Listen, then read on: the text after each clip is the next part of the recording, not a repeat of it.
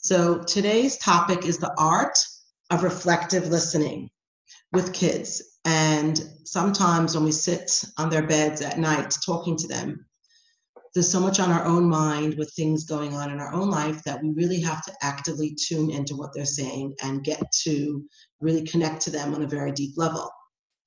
So what I'm going to do is share with us a couple of ideas about reflective listening, which will make it easier for us to be able to connect to them properly and to connect in a way that is suitable for our children.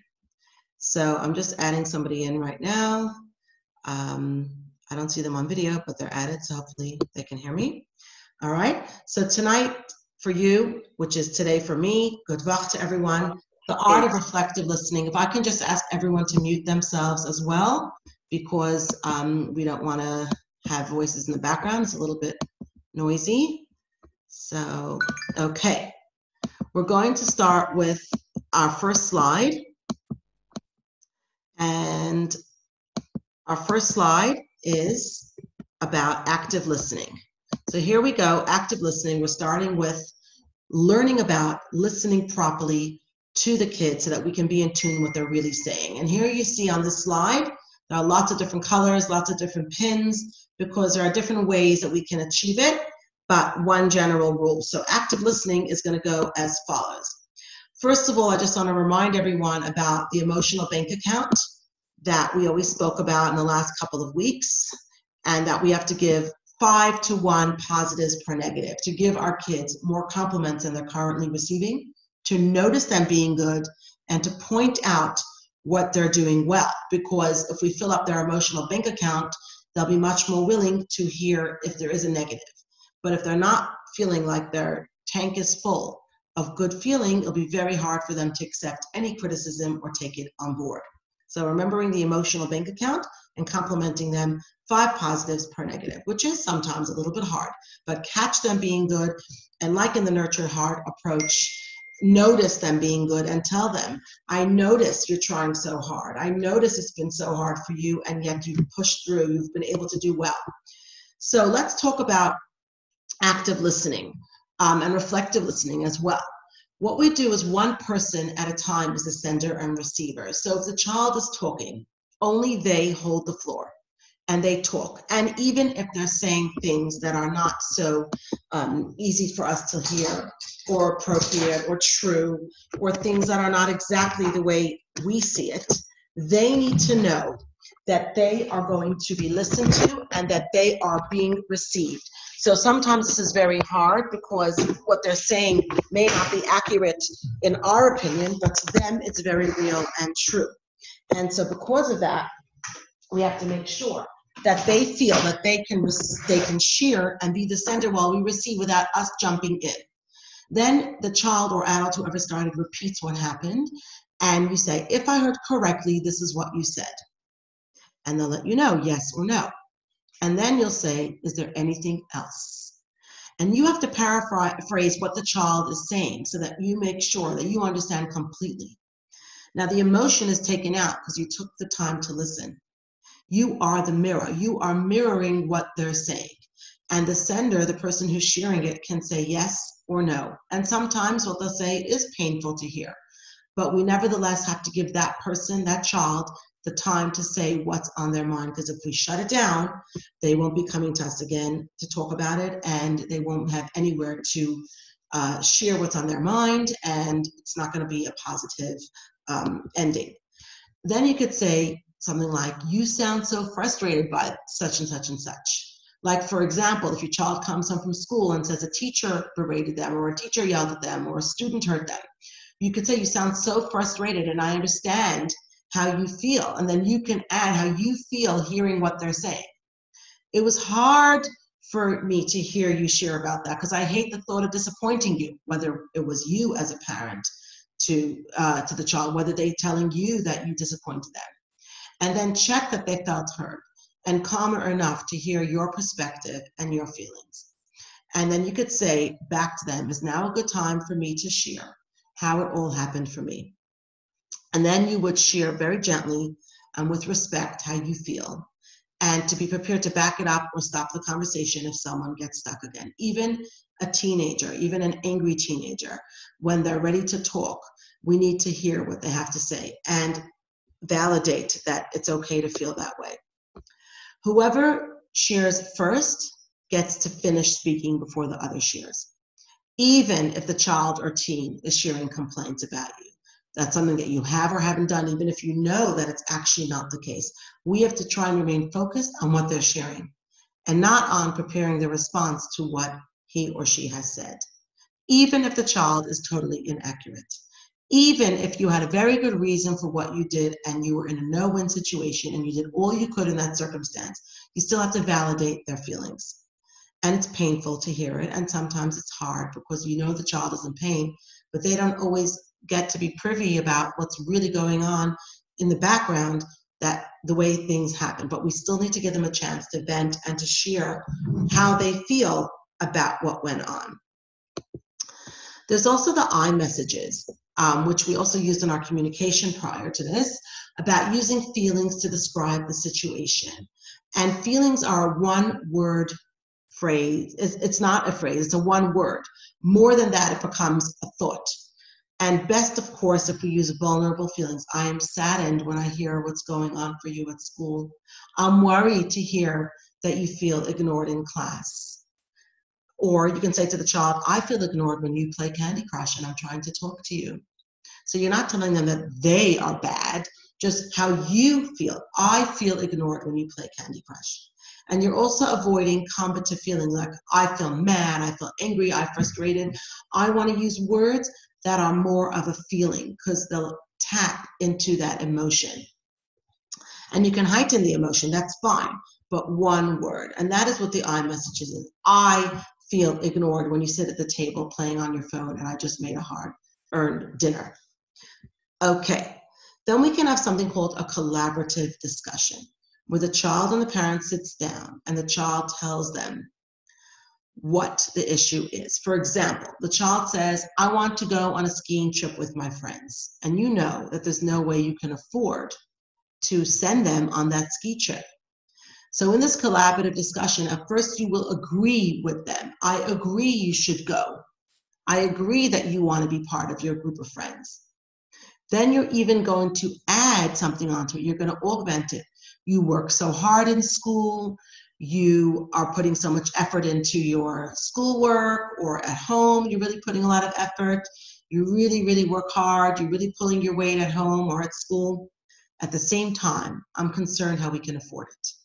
And then you can come up with ways and solutions how you can get the child involved in understanding what the problem is, and perhaps they can earn it, they can help pay babysit, they can do other things to help you afford it so they're not feeling that they will miss out. And if they can't, at least they know you acknowledge and you're giving them their wish, that you really agree they should go, you want them to go, they deserve to go, but you just can't see it happening right now. So you're giving them a wish, you're validating what their wish is. Okay, a collaborative interaction, here we have, again, another way of interacting, where we're not going after the child, we're going after the issue. So say the child has a very messy room. We're not going to label them and say, you are a mess, you're such a slob, you're so disorganized, you can never find your pencils, you can never find your shoes. Every morning it's a big race to get to school. We're going to go after the issues. And of course, we're going to solve one problem at a time, because if the child has issues with managing at home their mess, of course, there's probably going to be other runoff issues from that. We can't solve every problem. We're going to solve one problem at a time only.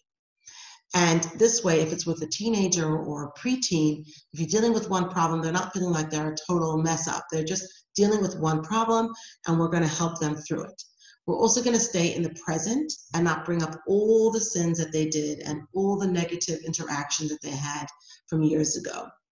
And of course, defining ourselves and not the child. So when we go after the issue, we're defining the issue, we're defining ourselves, how we feel about it, we're not labeling them. So that we're giving them that teshuva window, we're giving them the opportunity to fix it. Otherwise, if they feel that you put them in a box and they can't move out of that box, they're not going to have the impetus to change that. Okay, So what happens if it's getting really, really high? The emotions are getting high, everyone's getting edgy, they're about to have a huge fight, and they start to get angry and using bad words. It's okay to say, this is escalating, let's take a break. It's okay to realize and to recognize this is getting really, really, really high-end emotion. Someone's going to say something nasty, it's about to get really, really bad. We're going to take a break because it's escalating. And of course, the rules are that we're not going to have any degrading language, no swearing, no yelling, no force, which is so destructive. So you are relating what you are feeling at the moment as I am in the present. And that time out is okay. If the child is having a meltdown and they're just not able to take it in, we need to say, this is escalating, let's take a break. Because continuing to talk at this time is not only going to be destructive, it's going to be counterproductive. So when they start getting to the point where you see their breathing is changing, their eyes, the eye gaze is changing, they're getting edgy, their hands are starting to fidget, they're getting angry, it's about to get really explosive, we say, this is escalating, let's take a break. Okay, because you want them to be trusting you. You want them to feel safe, and you want to feel safe around them. So you could look at these words here in the images to see what I mean. Where the person was noticing something's wrong, I'm thinking something's wrong, I'm about to criticize, and the other person is watching, trusting, inquiring, listening, breathing, and not taking it personally because they remove the emotion because they're using active listening or reflective listening. Okay. So how do we actually achieve the time to listen? It's very hard in our day and age to actually make the time to listen to each person properly if we don't schedule it in. So it's important to write the days of the week on the top of a paper with the child. And on the bottom of the paper, they have to write what days they have for family time, what days or hours they have for together time, private time just with the parent, and what days are just personal time. And every Sunday you could sit together and work out the week ahead, because if you have a schedule and if you have made the time to listen, it's much harder for them to get out of it because it's already in the schedule. And there's no reason why, just like we schedule for work appointments, we can't schedule in a family time appointment, a private time appointment, a personal time appointment with the individual child. So I want everyone to take a little exercise and to take a piece of paper and pen. I'll wait for a few minutes. And you're going to do the list right now on the paper. You're going to write family time, together time and private time, and personal time, just for yourself. You can practice this on yourself. And find slots during the week that you can fill in for family time, time that you have private time with each child and or your spouse, and personal time, which is just for you, self-care. I'm going to give you a few moments to do that.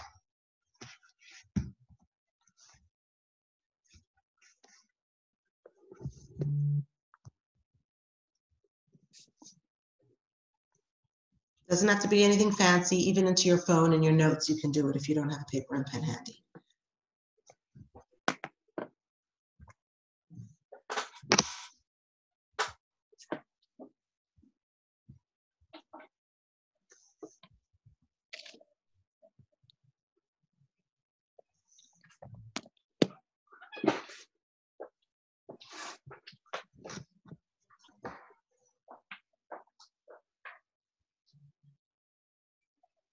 So family time could be time when you take them riding bikes in the park. It could be taking them for trips. It can be taking them even, summer holiday.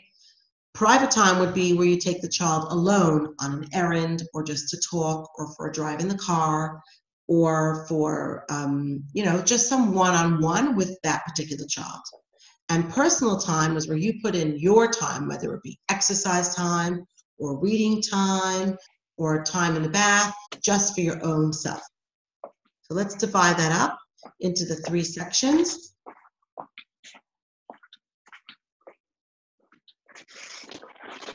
And try and make that little schedule so that they can really see that there's effort there. And what you do is you can ask the child to fill in on your sheet if it works for them. And you can have different color pens for different children.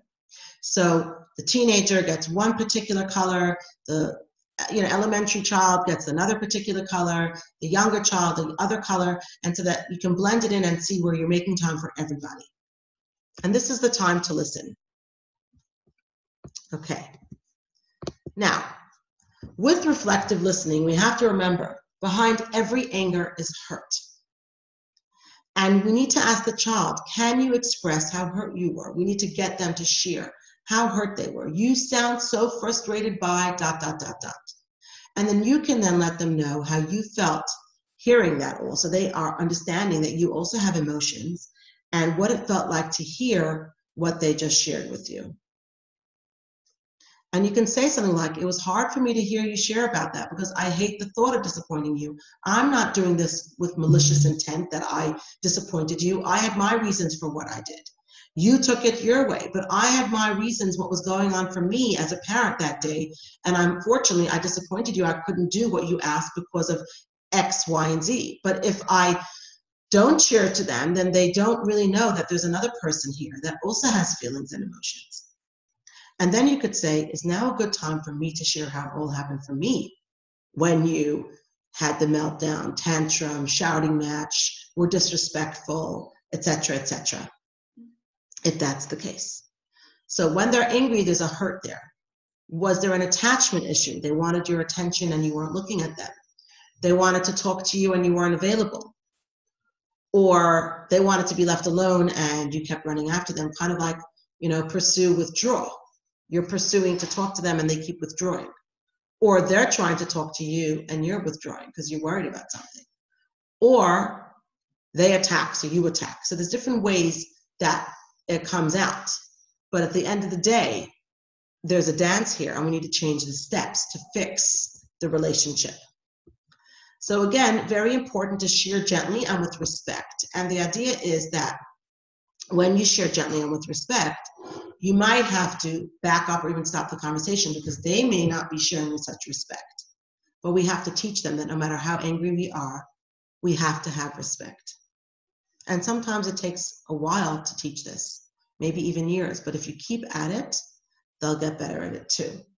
So how respect really plays part of having a conversation, and it will help them when they go to work, when they have to have a difficult conversation with their boss, or they have to have a difficult conversation with a teacher. They'll know that they can feel comfortable to talk to them because they will share with respect.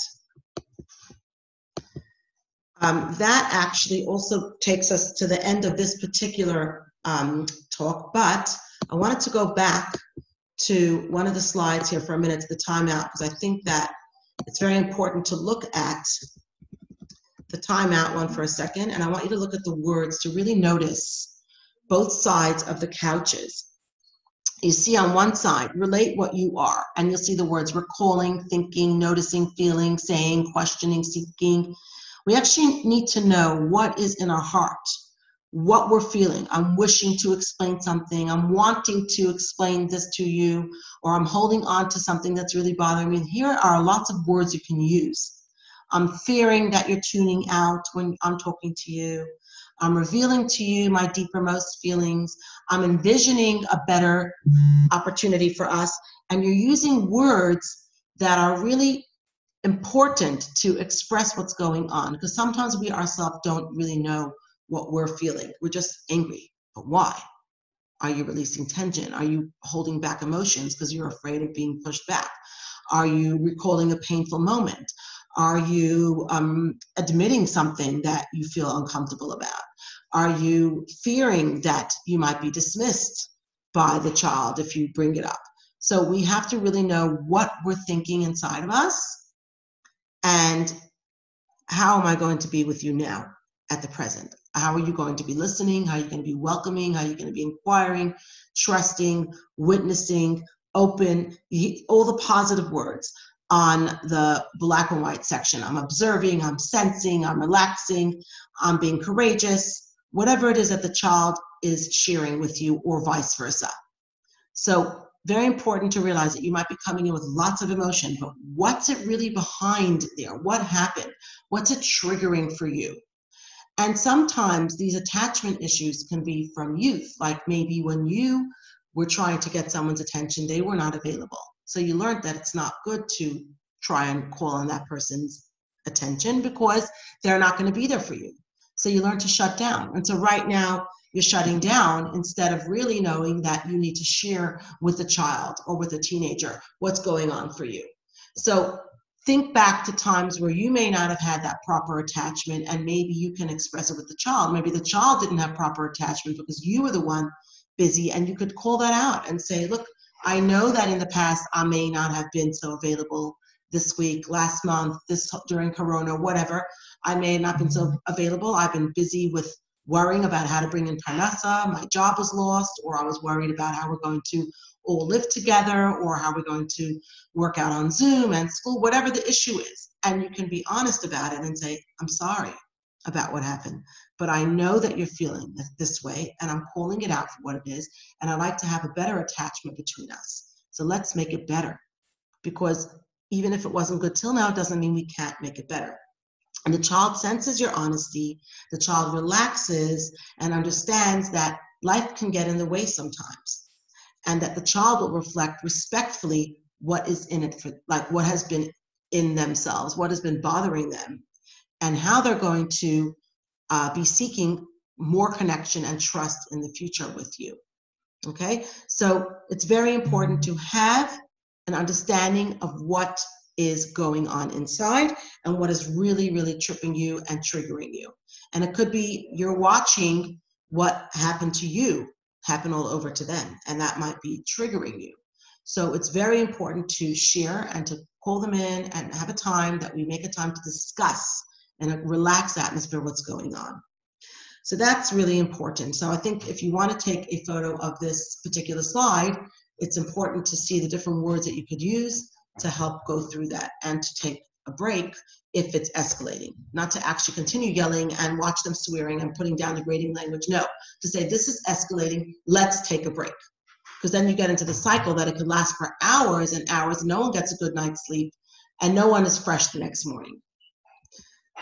So again, I'm hoping that with the exercise of the family time, together time, private time, and personal time, we can fit in some of that, and we can bank on our other discussions that we had, whether it was discussions of the 5 love languages, whether it's the discussions of reflective listening, and use these tools to help us with our children. So I'm just opening up the screen. If anybody has any questions, you're welcome to unmute yourself. We've got a few more minutes left to the end of today's discussion, and I'm just opening up if anybody wants to share. You could actually send a message on the chat as well if you wish. I'm just going to stop sharing the screen, and you're welcome.